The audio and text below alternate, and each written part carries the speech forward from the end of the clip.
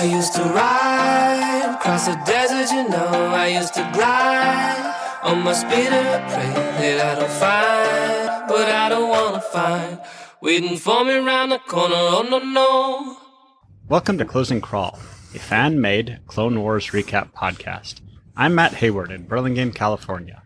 This is Drew in Chicago, and as this podcast recording approaches midnight, the closer I am to doing a B1 impression. This is Jared Wadsworth coming to you from the San Francisco Bay Area, where I hatched from the big egg in the field. This is McCormick in Chicago, and I stopped at the 7-Eleven gas station on my way home from work instead of my traditional Friday way into work, but I still bought my donut and ate it in the car ride home. I'm not proud of it, but I'm not going to lie to you, our fans. You deserve better. Longtime fans of our podcast are aware that there's a delay between production, so while this episode will be released in April, it is being recorded in December of 2020. So there has just been an exciting batch of news that bear on the Star Wars universe. And certainly the most important batch of that news is Warwick Davis is coming back to play Willow, you guys. Willow! I'm honestly extremely excited about that. He's a peck with an acorn pointed at you. Peck is oppressor terminology, and I'll thank you not to use it. Yeah, that's fair. We got a whole lot of Star Wars content announced, mostly Disney Plus shows, but a lot of Disney Plus shows. So the first show that was announced was Rangers of the New Republic, a show set in the Mandalorian time frame with Jon Favreau doing the executive producer showrunner duties. And also with that is the show Ahsoka, starring Rosario Dawson, with Dave Filoni doing the show running and executive producer duties. These two shows are both set in the time frame of The Mandalorian. Will be running approximately concurrently on Disney Plus sometime in 2022, and apparently tie into each other. So what do we think? I think one is a police procedural and one is a coming-of-age story. The police procedural, it's just going to be a lot of paperwork. So they're actually not going to be out on the beat. It's just them filling everything out after the fact to be like, these forms, am I right? It's literally Brooklyn Nine-Nine. But with Dave Filoni's X-Wing pilot and whoever the actor is, whose name I've forgotten, who is the other X-Wing pilot, who are just space cops, but just at base. I don't believe you've forgotten it. I believe you never knew it, because stuff doesn't leave your brain like that. We're referring to Mandalorian Season 2, Episode 2 for the Space Cops. I'm just stoked that Mandalorian episode was absolutely a backdoor pilot for the Ahsoka show. As one of the forerunners of the Ahsoka is the best character in Star Wars clan, I am so excited we're getting an Ahsoka Tano show. Based on her Mandalorian appearance, I assume we're getting Grand Admiral Thrawn, which, hey, that's also great. These are two of the things I would like to see the most in Star Wars television. Having Dave Filoni running an Ahsoka show that's going to have Grand Admiral Thrawn in it is everything I could have asked for. Also, I don't think Drew knows what backdoor means. Hello, what have we here? No, backdoor pilot is absolutely the industry term for that thing that happened. You are technically correct. I think that was a front door pilot. That was just the pilot. But also, you're right, Matt. You don't hire Rosario Dawson for a one-off. You don't hire Jeremy Bullock to play Boba Fett for 30 seconds of screen time in two movies. Royal Shakespearean actor. Also, have you seen the set pictures from Return of the Jedi with him with his helmet off? And he's just got he's like the biggest nerd with a giant mustache hanging around talking to Carrie Fisher. It's disturbing. Holy crap, we get an Ahsoka show. Disney Plus is giving us everything we've ever wanted. Also a lot of Marvel stuff that sounded kind of okay. She-Hulk, great. There's basically no joy in the universe, so when the only joy I get is, hey, there's going to be an Ahsoka television show, I just have to roll with it. Yeah. Moving on, what other Star Wars content do we get, Jared? Break it down for us. We also get Andor, about Diego Luna's character Cassian Andor from Rogue One. The show's also coming in 2022. There's a trailer for it, and by trailer I mean they have some random behind-the-scenes stuff and nothing actually from the show. And while they did not specify a time frame for this, I'm going to assume it's before Rogue One. Spoiler alert. Quick question, though. Is there another show with the character's name in it that is ANDO? Yes, there is. But they are the last letters, not the first letters, for Lando, an event series. by which we mean this is going to be 4 episodes and that's all you're getting.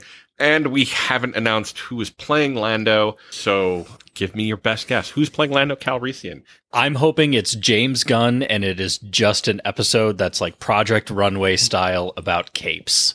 I was going to suggest Tom Holland. He's got the range for it. Especially if he's doing it like his lip sync battle appearance where he does Umbrella. Like, I think that energy would work great as Lando Calrissian. Agreed. YouTube it if you haven't seen it.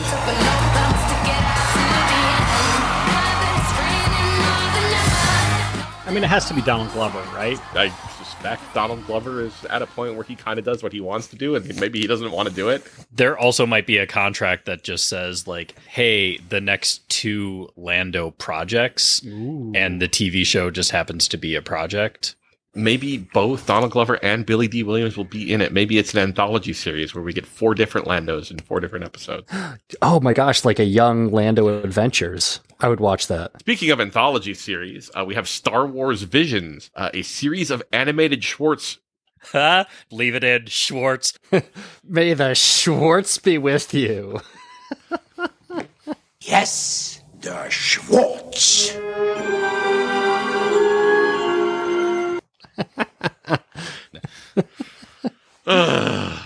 Star Wars Visions, a series of animated shorts, quote, through the lens of the world's best Japanese anime creators. Tetsuo Kaneda! Close quote. Coming in 2021.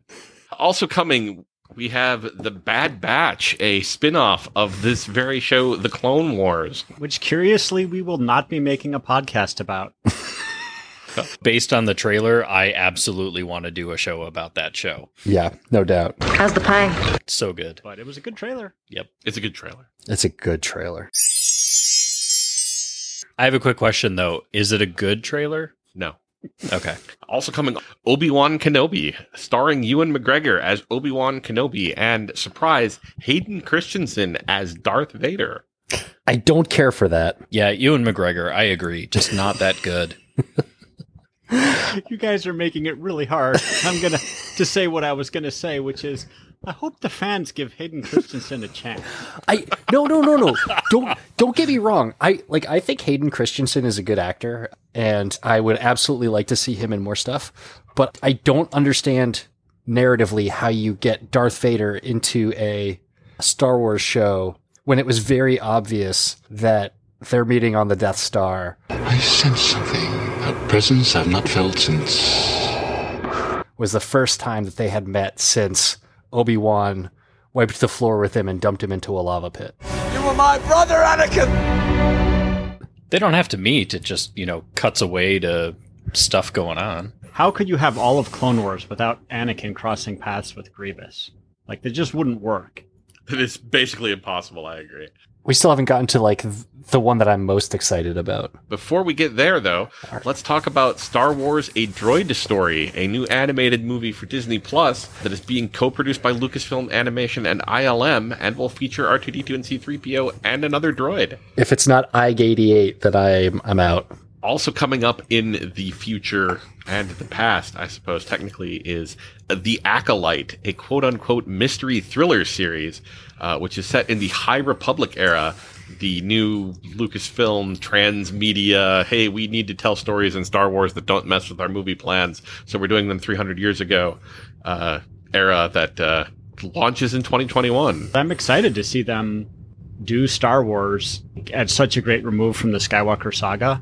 The Mandalorian kind of started out that way, and it seems like it's getting slowly pulled into the gravitational well. That's the ball. Don't fly toward it, Han!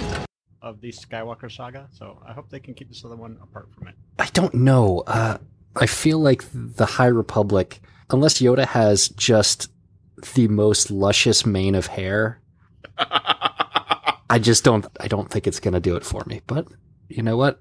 In Dave Filoni, we trust.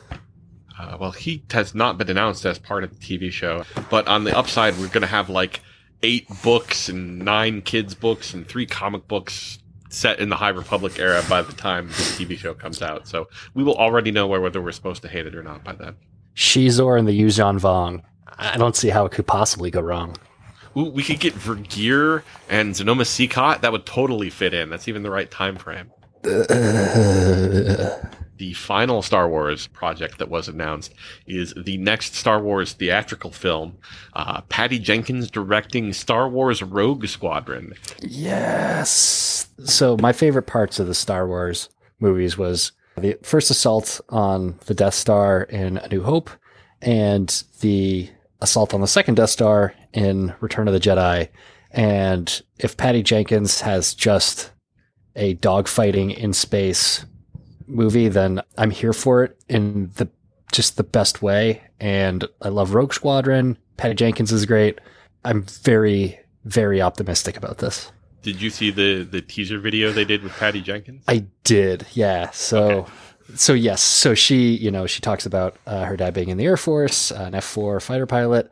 They don't really let women make apparently Top Guns, but she gets to make her Top Gun with Star Wars stuff, and let's do this thing. I'm a big fan of the old Rogue Squadron books and comic books. I will note that on Twitter, Patty Jenkins totally name-checked Michael Stackpole in a thanks for the inspiration stuff, which means we're definitely not using any of that, but at least she's aware of it. So, Baron Suntir Fel coming soon to a theater near you, as far as I'm concerned. I mean, let's face it, a Red Baron TIE fighter pilot, who doesn't want more of that? This is going to be great. I want Wedge Antilles. I want Derek Hobby Clivian. I want Tycho Selchu. I want all these people on a movie screen being Porkins. Dak. Jack Porkins. We all want Jack Porkins. But I just want more super awesome space combat like in Return of the Jedi. I want B-Wings. I want A-Wings. I want Y-Wings. I just want more cool spaceships. I want TIE interceptors, TIE defenders. Let's go for it. I hope at the end of the movie that they just zoom out and it's just Wedge on top of a doghouse and he's been a Red Baron all along. And it all comes back to my upfront comment from last week that you guys didn't want me to talk about because Snoopy always has a root beer with Bill Malden on VE Day. It's a circle. It's an absolute circle. At least there is symmetry. Matt, you're cutting this, right? Sure. Well, we have a contest running on our Twitter, which is of the things we listed, one of them is made up. Add us on Closing Crawl on Twitter with the one you think is made up to win a prize.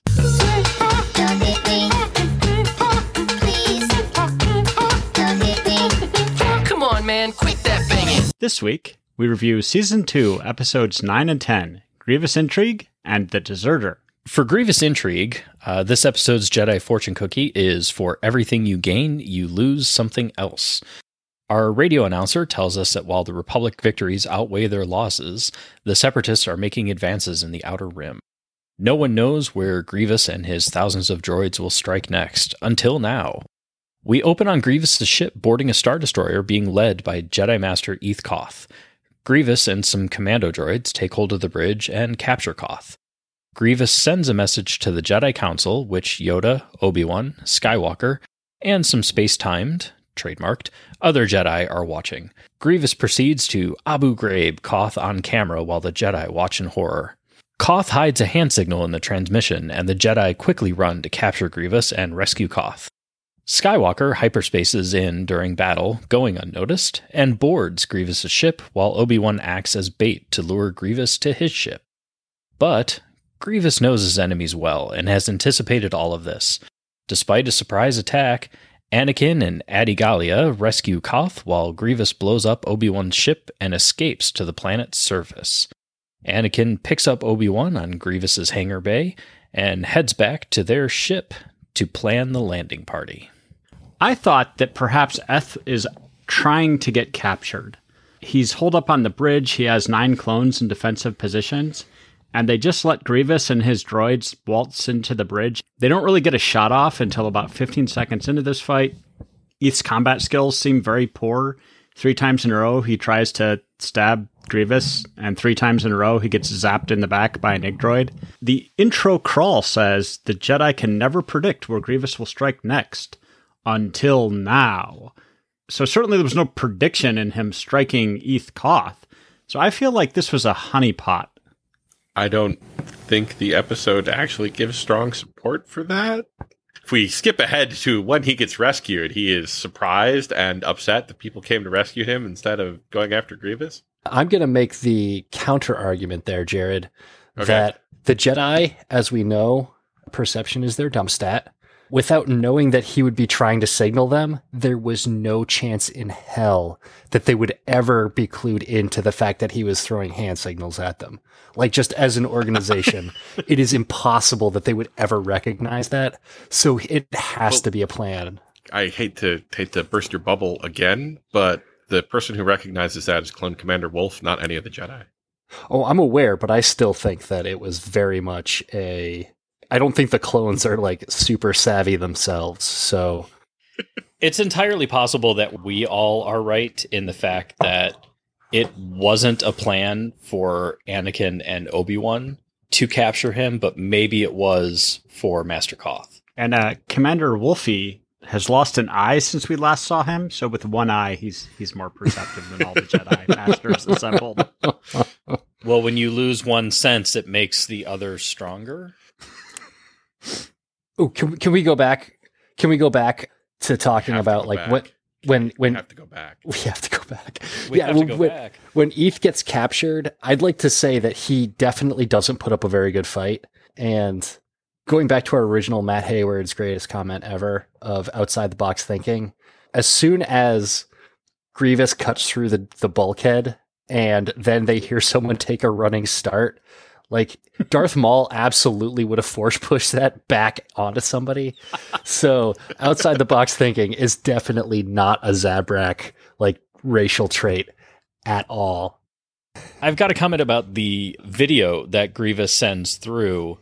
It starts off with Grievous standing over the still a little bit of life in it body of Master Koth, and there's a bunch of younglings in the room, and like they don't pause the video, and Yoda is just like, hey, maybe get the kids out of here.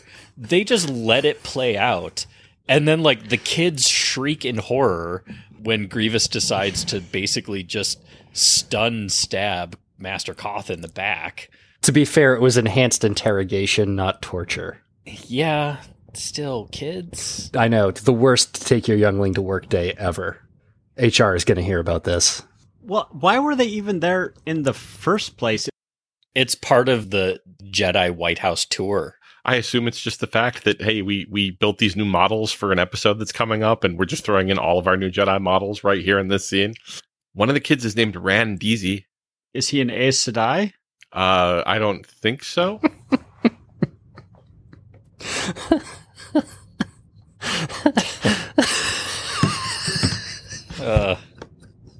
Wheel I of was only Time. laughing internally until Drew decided to let it all out. Oh, I mean, this is like DJ Ran Deezy, right? DJ. It does sound like a DJ name. I can't argue with you there. Rockin', rockin' and rollin'. Down to the beach I'm strolling. So Anakin lights out to rescue Eth Koth, and he's got another Jedi Master in his little shuttle with him. She has pronounced doe eyes, and then remember the Ben Stiller scene, and there's something about Mary where he got like stuff in his hair? That times 1,000. Stuff. Who is this Jedi Master? Jedi Master Adi Gallia, a member of the Jedi High Council who appears in Star Wars Episode 1, The Phantom Menace, and in reused footage from Star Wars Episode 1 in Star Wars Episode 2, Attack of the Clones. She's one of the more prolific EU Jedi Council members at this point. She's appeared in a bunch of books, a bunch of comic books, some video games, such as Jedi Starfighter 2, Jedi Power Battles. Everybody likes Adi Gallia. Adi Gallia is also one of the voices of all of the Jedi from Star Wars Episode 9, The Rise of Skywalker, and the last voice of all the Jedi we will meet in the series The Clone Wars. Adi Gallia is voiced by Angelique Perrin, who is mostly a radio announcer. She also does some other voice work. She is apparently best known as the voice host of BET's Comic View, or at least in the past when that was a thing that was on. There were some new ships in here as well. Yeah, when we get to the space part of the show, we actually get some new ship models that are appearing for the first time. The Separatists get a new ship, a destroyer-class ship, which is bigger than their frigates. It's very exciting. We can now have like 19 different names to call the 2 different Separatist ships. And the Republic gets a new light cruiser, the Arquitens class light cruiser, which notably, if you're a newer fan, is the ship that is used by Moff Gideon in season 2 of The Mandalorian. Although technically that's like an Imperial refit version of the ship that they rebuilt. I really liked, as we're getting into the space battle and talking about the ships, when Anakin does ultimately hyperspace jump in, the final stretch of it was pretty cool. You know, a lot of times it just seems like the ship just kind of comes out of hyperspace at like a dead standstill. But the way that this was shot, it almost seems like they kind of pilot like somehow the last, or at least he is capable of piloting, you know, the last couple hundred yards of it. One of the huge pros of this show is just how cinematic it feels sometimes. And I love that shot. I thought it was amazing. The point of view shot where he's flying along the edge of the ships going through the fleet is fantastic. Yes. Yeah. Very Return of the Jedi. It was wonderful. Like it took me right back to being a kid watching Return of the Jedi and just being like, this is the greatest thing I've ever seen. So speaking of all the new models we've got here, did anyone notice that Grievous has paid for the flame decal upgrade package on his tactical droids? Like this red tactical droid has this like diagonal, kind of like a robot tribal aesthetic. It's like red and kind of blocky. This particular T-Series droid appearance is voiced by Matt Lanter, who is also Anakin's voice, so he totally gets to talk to himself in this episode. Why are you talking to yourself? Why are you talking to yourself? Why are you cutting your own arm off? It's sort of a Jedi thing, hands and feet always getting cut off. It's these lightsabers, they're quite dangerous. When Grievous is fighting Obi-Wan, he says, I am not in this war for Dooku's politics. What have you to show for all your power? What have you to gain? The future. A future where there are no Jedi. And he says an interesting thing, which mirrors what he said in the initial, space-time call into Yoda. I do not care about your politics. I do not care about your republic. I only live to see you die.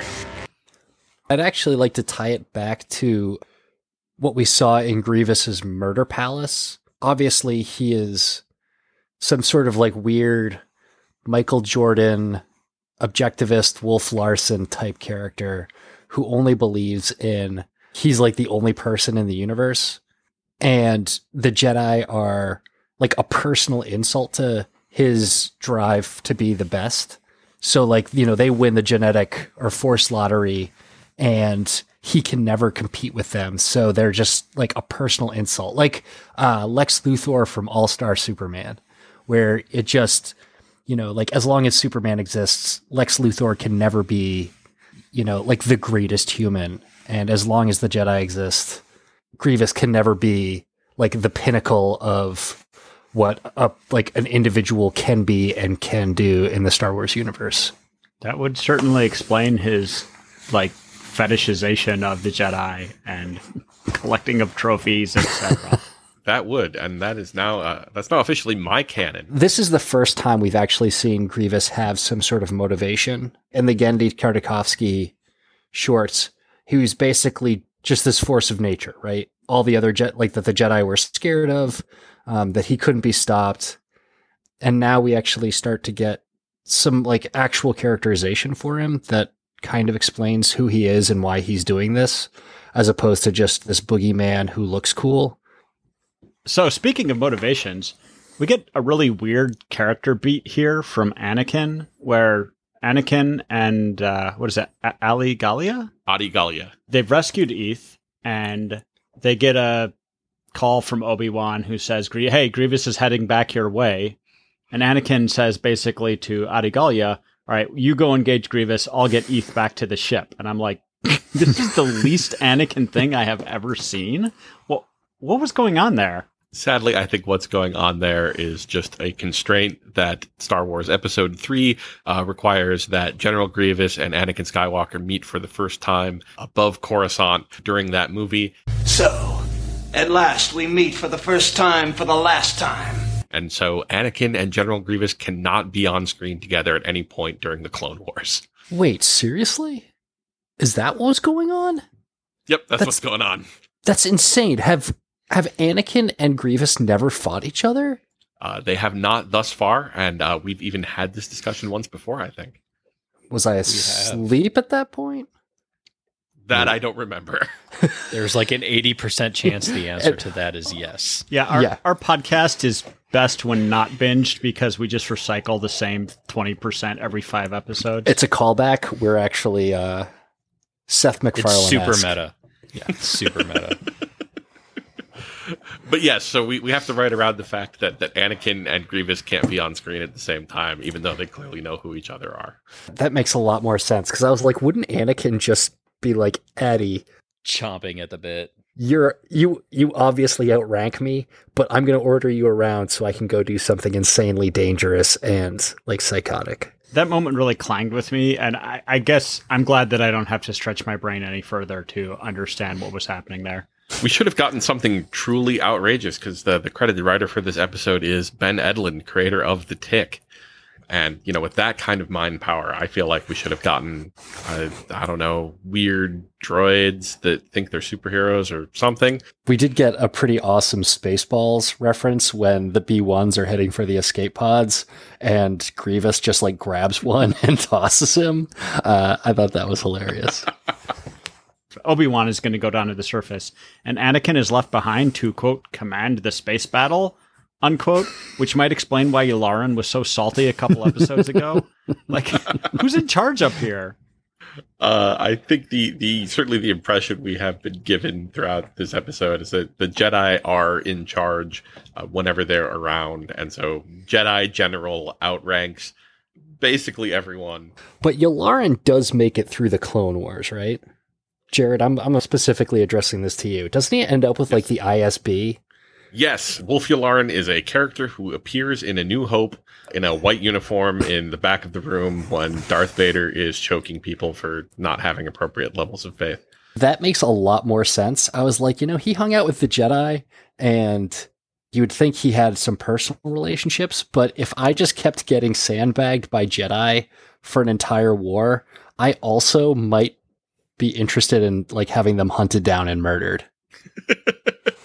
There is actually a weird bit that happened. The reason Wolf Yularen is an admiral in this show is because he has a white uniform in that scene in Star Wars, and Dave Filoni assumed that meant he was a Grand Admiral, and so it just made him an admiral in this show. And then someone explained that no, he's an ISB colonel in our established lore for what happens in Episode 4. And so there's some... Whoa, busted down to colonel. There's some weird sort of fanfic level stuff that got written to explain how he left the Navy and joined the ISB several ranks down. Yeah, I my headcanon is he's just sick and tired of Jedi, and going sick house on them makes him... He's just like, you know what? I made my money. I got my rank. This one's for Wolf. Yeah, screw those guys. They're the worst. Let's talk about our Jedi Fortune Cookie and how it meets up to what occurs in this episode. So as a reminder, at the beginning of the episode, we're told for everything you gain, you lose something else. To me, this seems like a nice aphorism, but I am less sure how it connects to the episode. For every Jedi Master you gain, you lose thousands of clone troopers, obviously.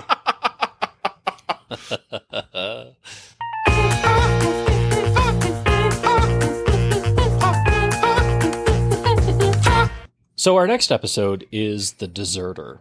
This episode's Jedi Fortune Cookie is, it is the quest for honor that makes one honorable. Our radio announcer summarizes the last episode and adds that Obi-Wan is closing in on his target on the planet's surface. Grievous's transmitter is destroyed, so they have to make their way towards another escape pod in hopes its transmitter is working. Grievous rides in comfort on the back of a local beast, along with all of his luggage, like a scene of the princess in Spaceballs. What's this? I said take only what you need to survive. my industrial strength hairdryer, and I can't live without it! All while the droids start dropping like flies due to their power fading. Obi-Wan and Rex and their respective teams split up to cover more ground. Rex gets shot by a sniper and is taken to a farm and tended to. His troopers leave him behind to mend while they continue their search for Grievous. Meanwhile, Obi-Wan is getting closer to the other escape pod, and Rex's clones converge on the same spot. Back on the farm, it turns out the farmer's wife's husband is none other than the eponymous Deserter, which is not the name of a Gordon Ramsay baking show. The Deserter and Rex argue about clone oaths and duty, but the cute kids and his family start to win Rex over. Unfortunately, the kids stumble across the third escape pod, and Jar Jar the droid's awake. Rex and the Deserter fend them off. Obi-Wan and the clones attack Grievous, but he manages to escape.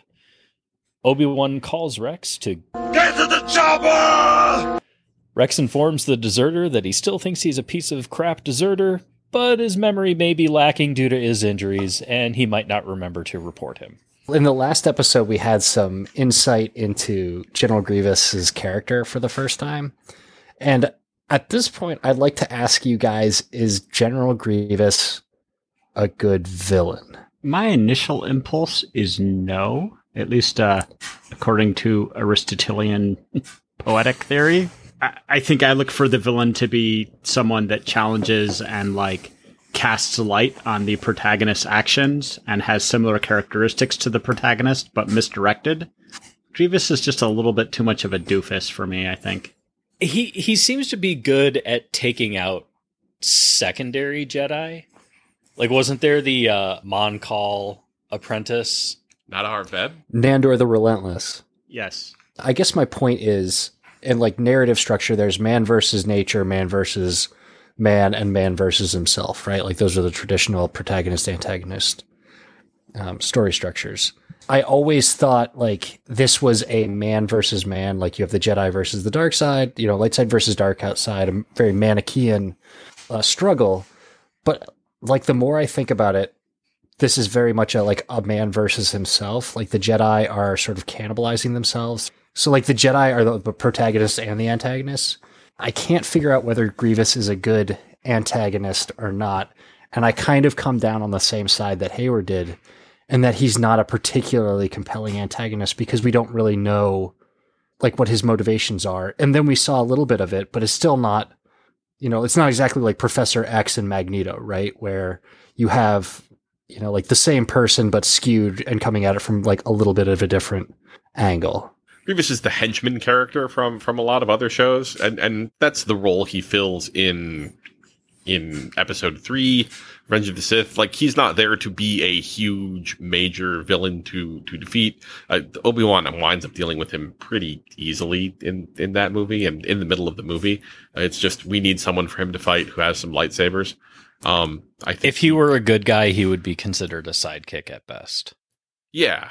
But you can have compelling villains who are obstacles, right? Starscream, for all of his, he's a very, he's no giant robot, but he's still a pretty compelling character. He has motivations and, he's constantly fighting against his own inadequacies, right? You can have the, lesser mutants like the Blob or Toad who are there just to get kicked around, but they can still be relatively compelling obstacles for heroes. And Grievous, for all of his, sort of prowess, up until these two episodes, I never really cared about him, I guess is my point. The last episode is probably the first time we get him explaining why he has any reason to be fighting whatsoever. It's good. We needed that. I'm glad we got it in there. But there's no real justification for it. We don't explain why he's like that. I'm not sure we ever explain why he's like that, even if we throw in expanded universe stuff from around this time. Yeah. I guess my point is we finally got a little bit of an insight into him, and it makes him sort of interesting.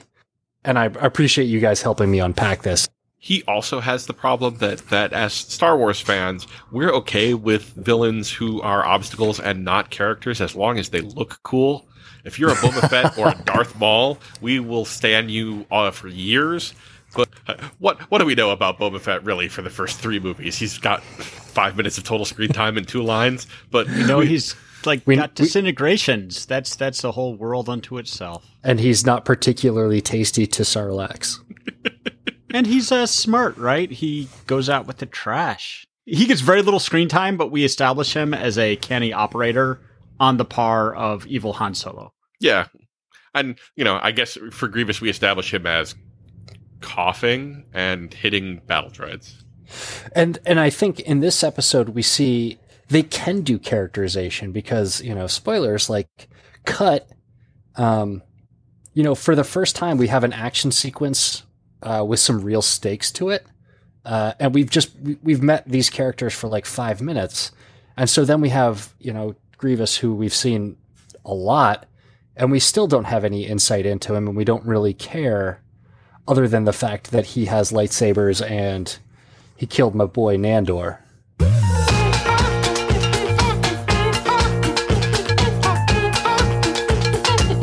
Stop it, please. So I was a little confused because one of the clones touches the side of the ship and he's like, "It's still warm." And I was like, yeah, because the ship just landed like 2 minutes before yours did. Otherwise, why did you take so long to form a landing party and get planetside?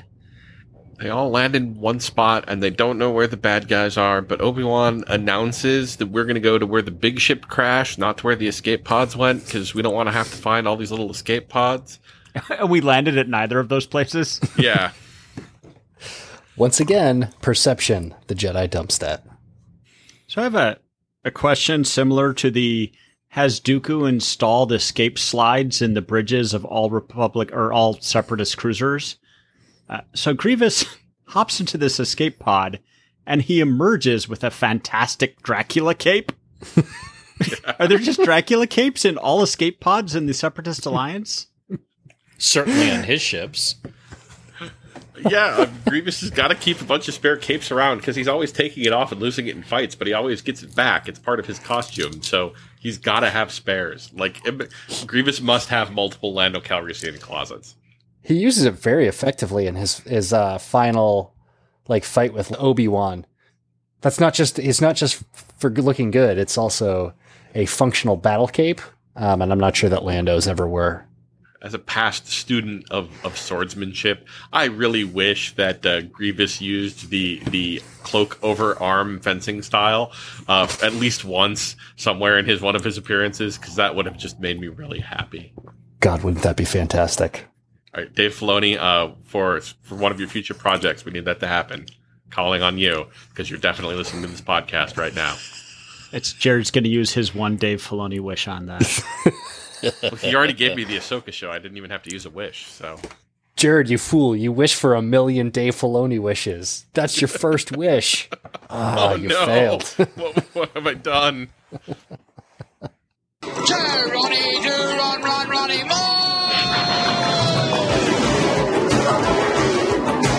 Let's animation nerd out here and talk about the color palette when they land on the planet Seleucami. When they're following. Did anybody else notice just how beautiful this was? It wasn't, the traditional Disney house style has sort of more increasingly tended towards pastels and very bright popping colors. And this was much more muted, neutral and natural shades. And it was absolutely stunning.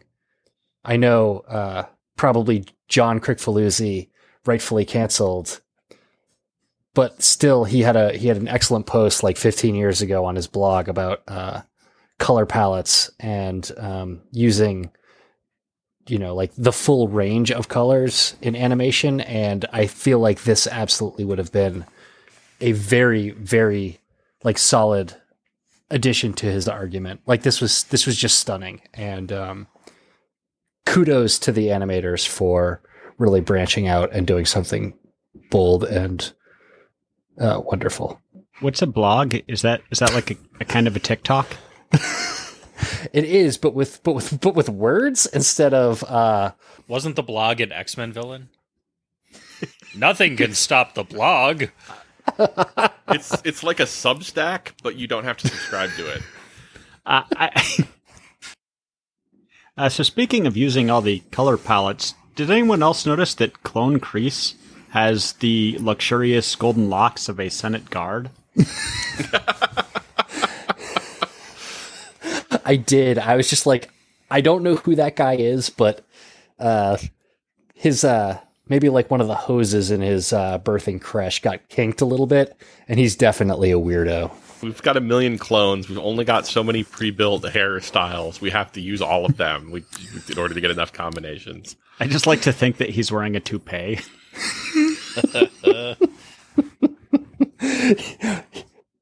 Rex is shot by a sniper, and we end up at a farm. So I thought this was interesting because I was not prepared for there to be general agrarian labor in the Star Wars universe. I mean, I guess the Lurmans do the same thing. But we're at a farm, and... I mean, Luke Skywalker, he lives on a farm. Yeah, okay. Touche with your, like, uber canonicity, Jared. Sorry, I'll stop. But it was a moisture farm. He wasn't actually, like, tilling the ground and planting seeds. It's not a Nerf herder, is what you're saying. It was literally just fields of Cardi B as far as the eye can see. That's going to get us the explicit tag. Only if we insert the drop here. Yeah. Hopefully it's just Ben Shapiro reading the lyrics. I was just going to say. Insert drop of Ben Shapiro here.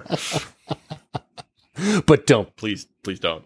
If you're a Ben Shapiro fan, sorry, go find another podcast. You're not welcome. Yeah, here. please unsubscribe and go get some psychiatric help. Well, hold on. Don't unsubscribe. Just stop listening. Stop listening. Stop listening. Yes. We find the farmer, who is a Twi'lek woman named Sue, and she has a couple of young children with her. Okay, wait. Hold on. I need to interrupt you because at one point the clones say these animals are domesticated, and where there's a farm, there's usually a farmer. And that was literally the most perceptive thing anyone on the show has ever done, ever. That was pretty great. It's not a huge leap of logic, but that clone is the Sherlock Holmes of this of the clone army. Well, to be fair, he does say usually. He's giving himself really a lot of wiggle room to get out. Well, at least he said usually and not actually. Good point. Also, Sue is thick as hell, and I can only assume that R. Crumb came back from the grave to draw her character model.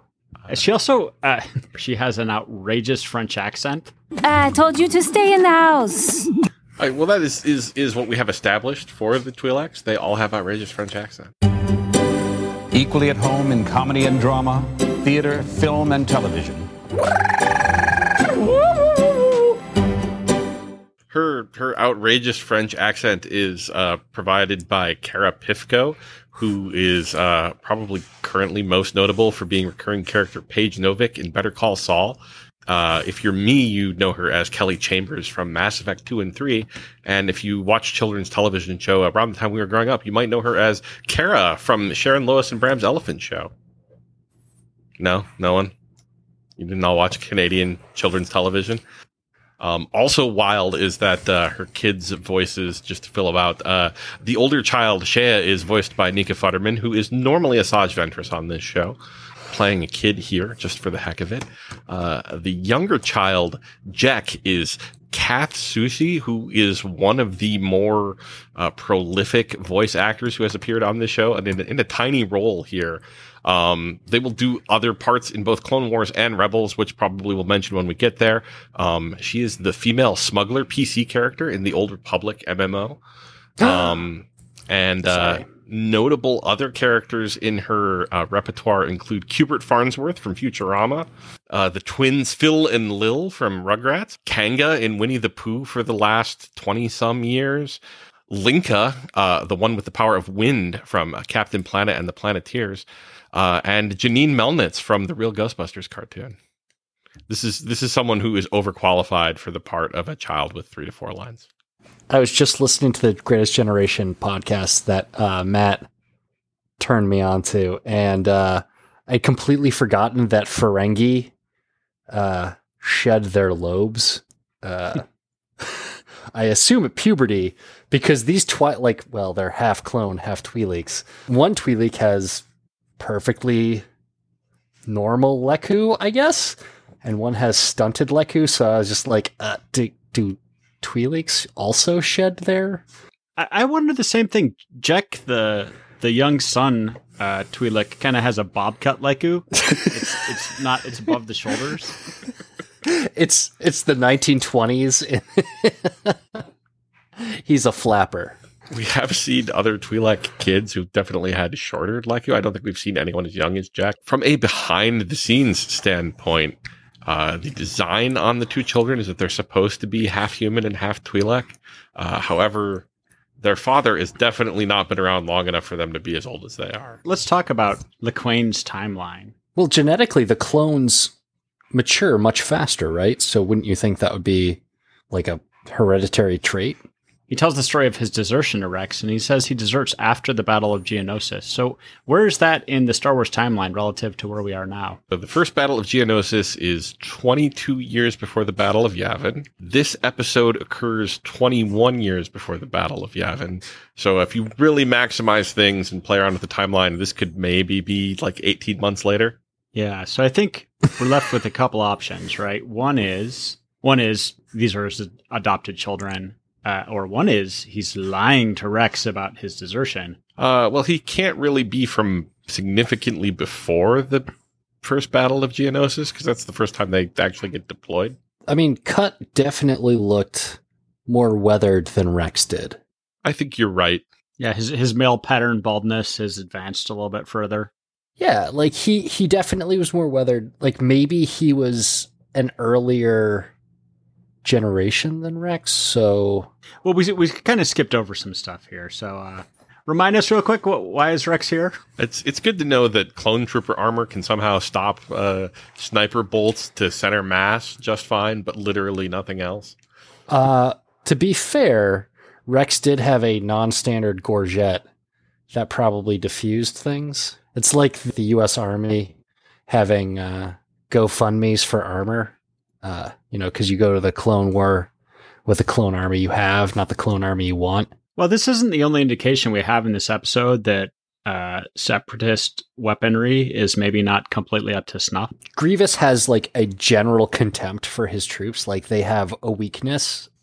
And so you have all of these droids who are just like dying on him. And he just like, he just chops one in half. For having the temerity to suggest that perhaps they could ride one of the space cows instead of Grievous's luggage, which I guess must be nothing but capes, right? Funny, he doesn't look Druish. Yes, but like Grievous, who would trade everything for just a little bit more, does not understand B1 droids who would take this kind of abuse sitting down. Does that mean that we have actual confirmation that the droids are programmed to be this terrible? Well, it does seem like they're malingering. They're like, yeah, we're out of batteries. And he kills one, and the rest of them are like, oh, okay, I guess we'll just keep walking, which is not how batteries work. Well, I'm going to say there's a counterpoint in this episode. There's the two B1 droids when Grievous finally gets to the escape pod, and you have those two B1 droids who did not like set off their emergency transponder. And they were obviously like trying to make a getaway. Like they were the cut versions of the droids, and they were just like, listen, we have a love that dare not speak its name, and maybe we can just escape onto this planet and start a family. And Grievous just like caught them just before they made their getaway. I felt really bad for those guys. If good at nothing else, it is good at making you feel bad for B1 battle droids. Nothing a little music can't help. Well, back at the farm, we have kind of a nice moment where I got to give it partial credit on passing the Bechdel test. Sue is bringing the clones in general some food and drink. This is before the rest of the ones who aren't Rex light out. Her daughter comes in, and they exchange a line or two of dialogue. The kid is, I really like the writing on the kids in this episode. Like, so Sue has entered with the plate, and then the kid's toy comes flying in, and then the kid comes in after the toy, and Sue's like, told you to stay inside, and the kid's like, oh, I couldn't help it. The toy got away from me, which is, how kids are. I thought that the kids were good in the cornfield when they turn on the, spoiler alert, the commando droids. And instead of being concerned, spoiler alert things from this episode. I already covered Fair enough. everything that happens in this episode. Fair enough. They're less concerned with escaping with their lives than assigning blame. And I was like, as a sibling myself, I was like, yeah, that scans. That's some fantastic writing right there. Note to self: think of new favorite thing between now and end of episode. Oh, Rex kind of stays in the barn. And a shadowy presence, approaches and disarms him. And hey, it's Cut Lawquane. And earlier we got a little foreshadowing here that Jack indicates that Rex looks just like his dad. And indeed, Lawquane appears to be a clone. Surprise. So the two of them have a pretty interesting conversation. And for this, I'd like to go to GM Corn real quick. So, greetings. It's a pleasure to meet you. Let's say that you're playing in your weekly Star Wars game and you put your characters in a difficult position where they're facing off against someone who is ideologically opposed to them. But one of your players, rather than shooting them as they are clearly supposed to, wants to deprogram a cult member. What skills do you think they would use against NPC Rex here? Is Fast Talk a West End Games skill? This feels like it would go under perception. So I actually started reading about how to deprogram people, and it was like a lot of Socratic method. You have a name rather than a number, Captain. Why is that? And empathy, like trying to build connections, like... Well, how would you know? Because I am as close to you as any life form can be. So much of like culty stuff is about separating you from your sort of support network, and the deprogramming was all about trying to build those relationships back and build trust and make those connections so that they can start questioning for themselves. I've seen how you look at my family, our home. You've thought about what your life could look like if you would also leave the army, choose a life you want. Cut is asking Rex a lot of questions rather than challenging him directly on stuff. The first thing that Rex does with Cut is aggressively ask him what his number is.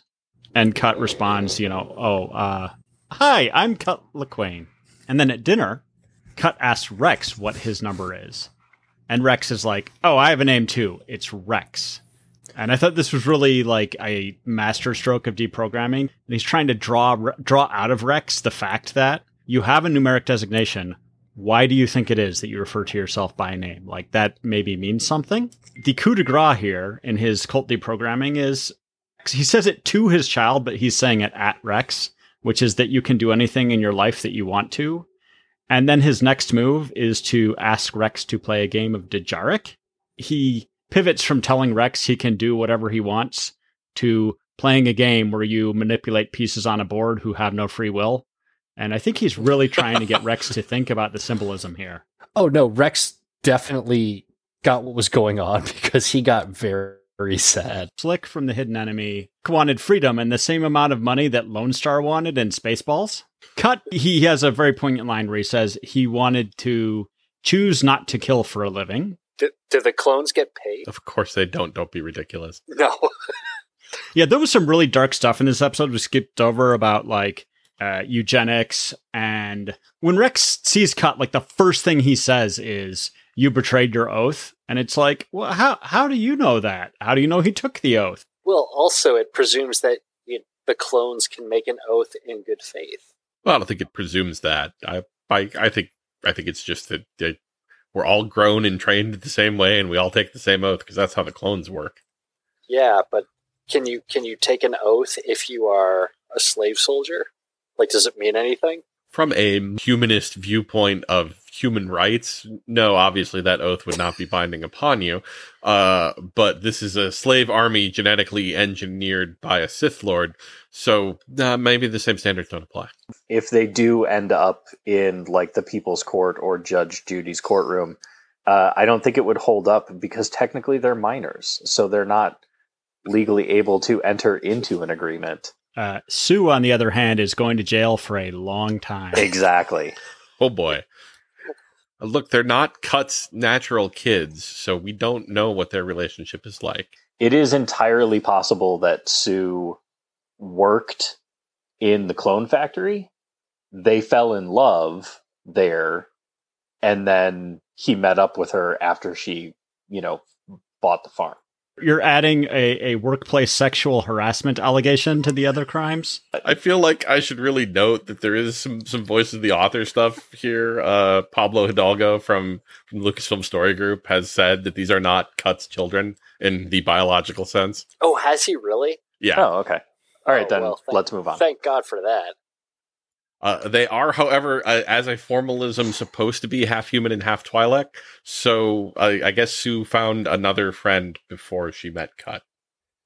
Was it Django? That I have no information on.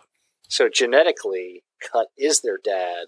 I suppose we can continue the fan fiction. So she did work at the clone factory on Kamino. She was friends with Django. She had kids with Django. That was how Django got the idea that he wanted a kid of his own, but he didn't want to hang out with Sue anymore. He was done with that. He's a nomad. So he has the Kaminoans make Boba Fett for him. None of those messy entanglements from hanging out with the Twi'lek.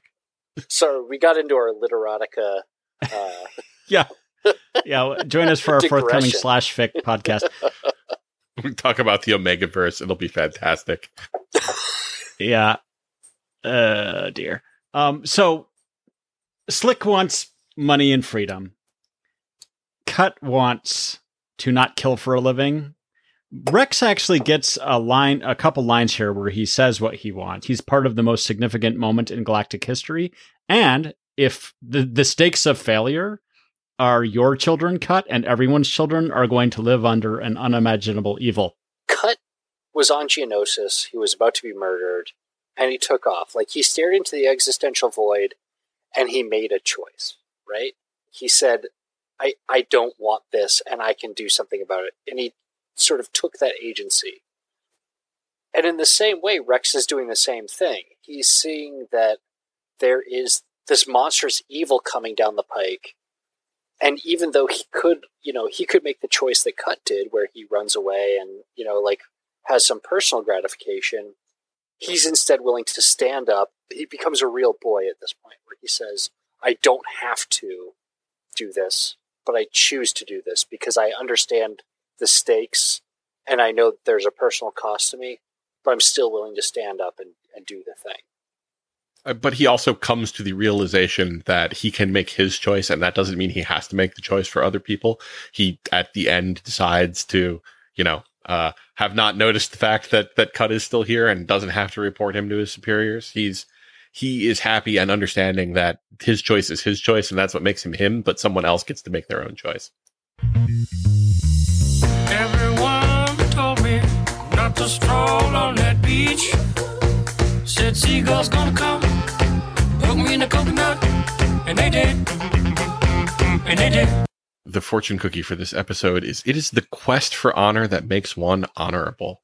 And I kind of like this and how it fits in at the end here. This is not, perhaps, as we go back over these, we will learn that we were just not operating on a high enough level for the Jedi fortune cookies. That's not it. For this one, I think it actually does work. I think it's a good analysis of where Rex winds up at the end of this episode. He is taking the journey towards self-understanding and understanding of the plight of sapient beings. And, he has taken his first step into a larger world, as it were, by deciding that he can leave Cut, that his honor does not demand him to report Cut to the authorities, but he can leave him here with his family to live his life. And by the same token, that Cut can be honorable. I run, I can be a backpack while you run, jump, and stop. So we're talking about how great they are. So what was your favorite part? For me, it was getting the character growth. So we got some insight into General Grievous and his motivations. And Rex actually had to make a choice and saw that there were options to him. And he instead of just being a robot like child soldier, he actually said, I can choose not to do this, but I choose to do this. And that makes all the difference in the world. These were just good episodes. Like I thoroughly enjoyed them. I would say for me, my favorite moment is probably just Anakin coming out of Lightspeed. It was just really cinematic. It's not something we've seen before. I don't know if it fully plays in, the rest of the universe in terms of exactly that's how coming out of hyperspace works, but I liked it. It was cool. And again, it just reminded me, along with Drew's color palette comment earlier, again, just the animators are, quite often the heroes of this show.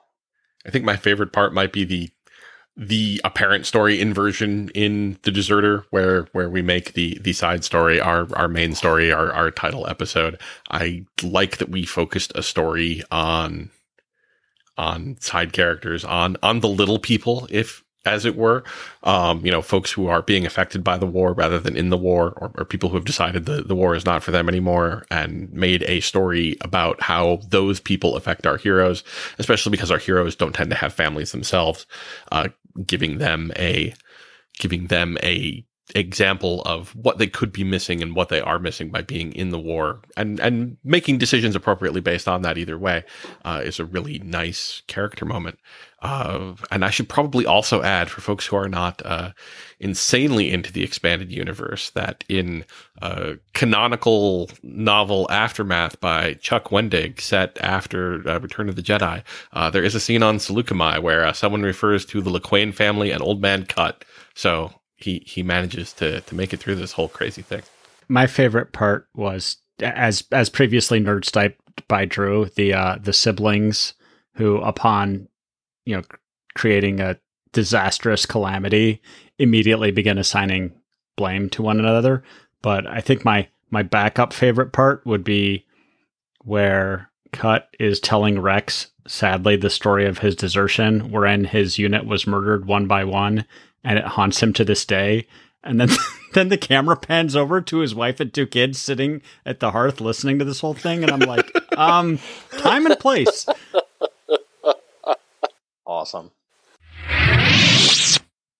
Join us next time when we cover Season 2, Episode 11, Lightsaber Lost. You can follow us at Closing Crawl on Twitter. If you like the show and want to help us, give us a rating on iTunes. And thanks, as always, to Bad Lip Reading for our intro and bumper music. Waiting for me around the corner, oh no, waiting for us. I used to ride across the desert, I used to glide on my speeder of prey that I don't find anymore. Crispy bodies by the door. Wait, I'm sorry, I have to interrupt. Did we say something is not a Zabrak racial trait using Eeth Koth as one example and Darth Maul as the other example? Indeed we did. But they're both Zabrak? They are both Zabrak. So Darth Maul one would do the good thing and one wouldn't? I'm confused. Yeah, so Darth Maul in episode 1 starts throwing around like debris to open doors so he doesn't have to take his eyes off of Qui-Gon and Obi-Wan, which, as Matt Hayward once said, was outside the box thinking. Eeth Koth, on the other hand, just sits there and lets his entire crew get slaughtered. Not outside the box thinking. So it's not a racial trait because one of them possesses it, and they would both possess it. Yeah, I got it. I think I solved the story problem. Wait, how sorry tall to make you is explain Eeth all Koth's that. brother I'm again? an idiot. He's 4 feet taller, right? Okay, so 2 trains leave different stations at the same time, traveling in opposite directions. I'm gonna need a pen and paper. Hold on. But wait, what if one of them is Obi-Wan Kenobi riding a lizard? Well, he gets there first. All right, cool. Man, I was actually proud of that joke, but Not anymore. It just completely flew past my head, apparently. Am I too hip for the room? Yeah, that one we could fix in post. Collectively, we all made it better. It's fine. That was a team effort. High five. Team venture. Yeah, high five into the camera, even though we're not video recording.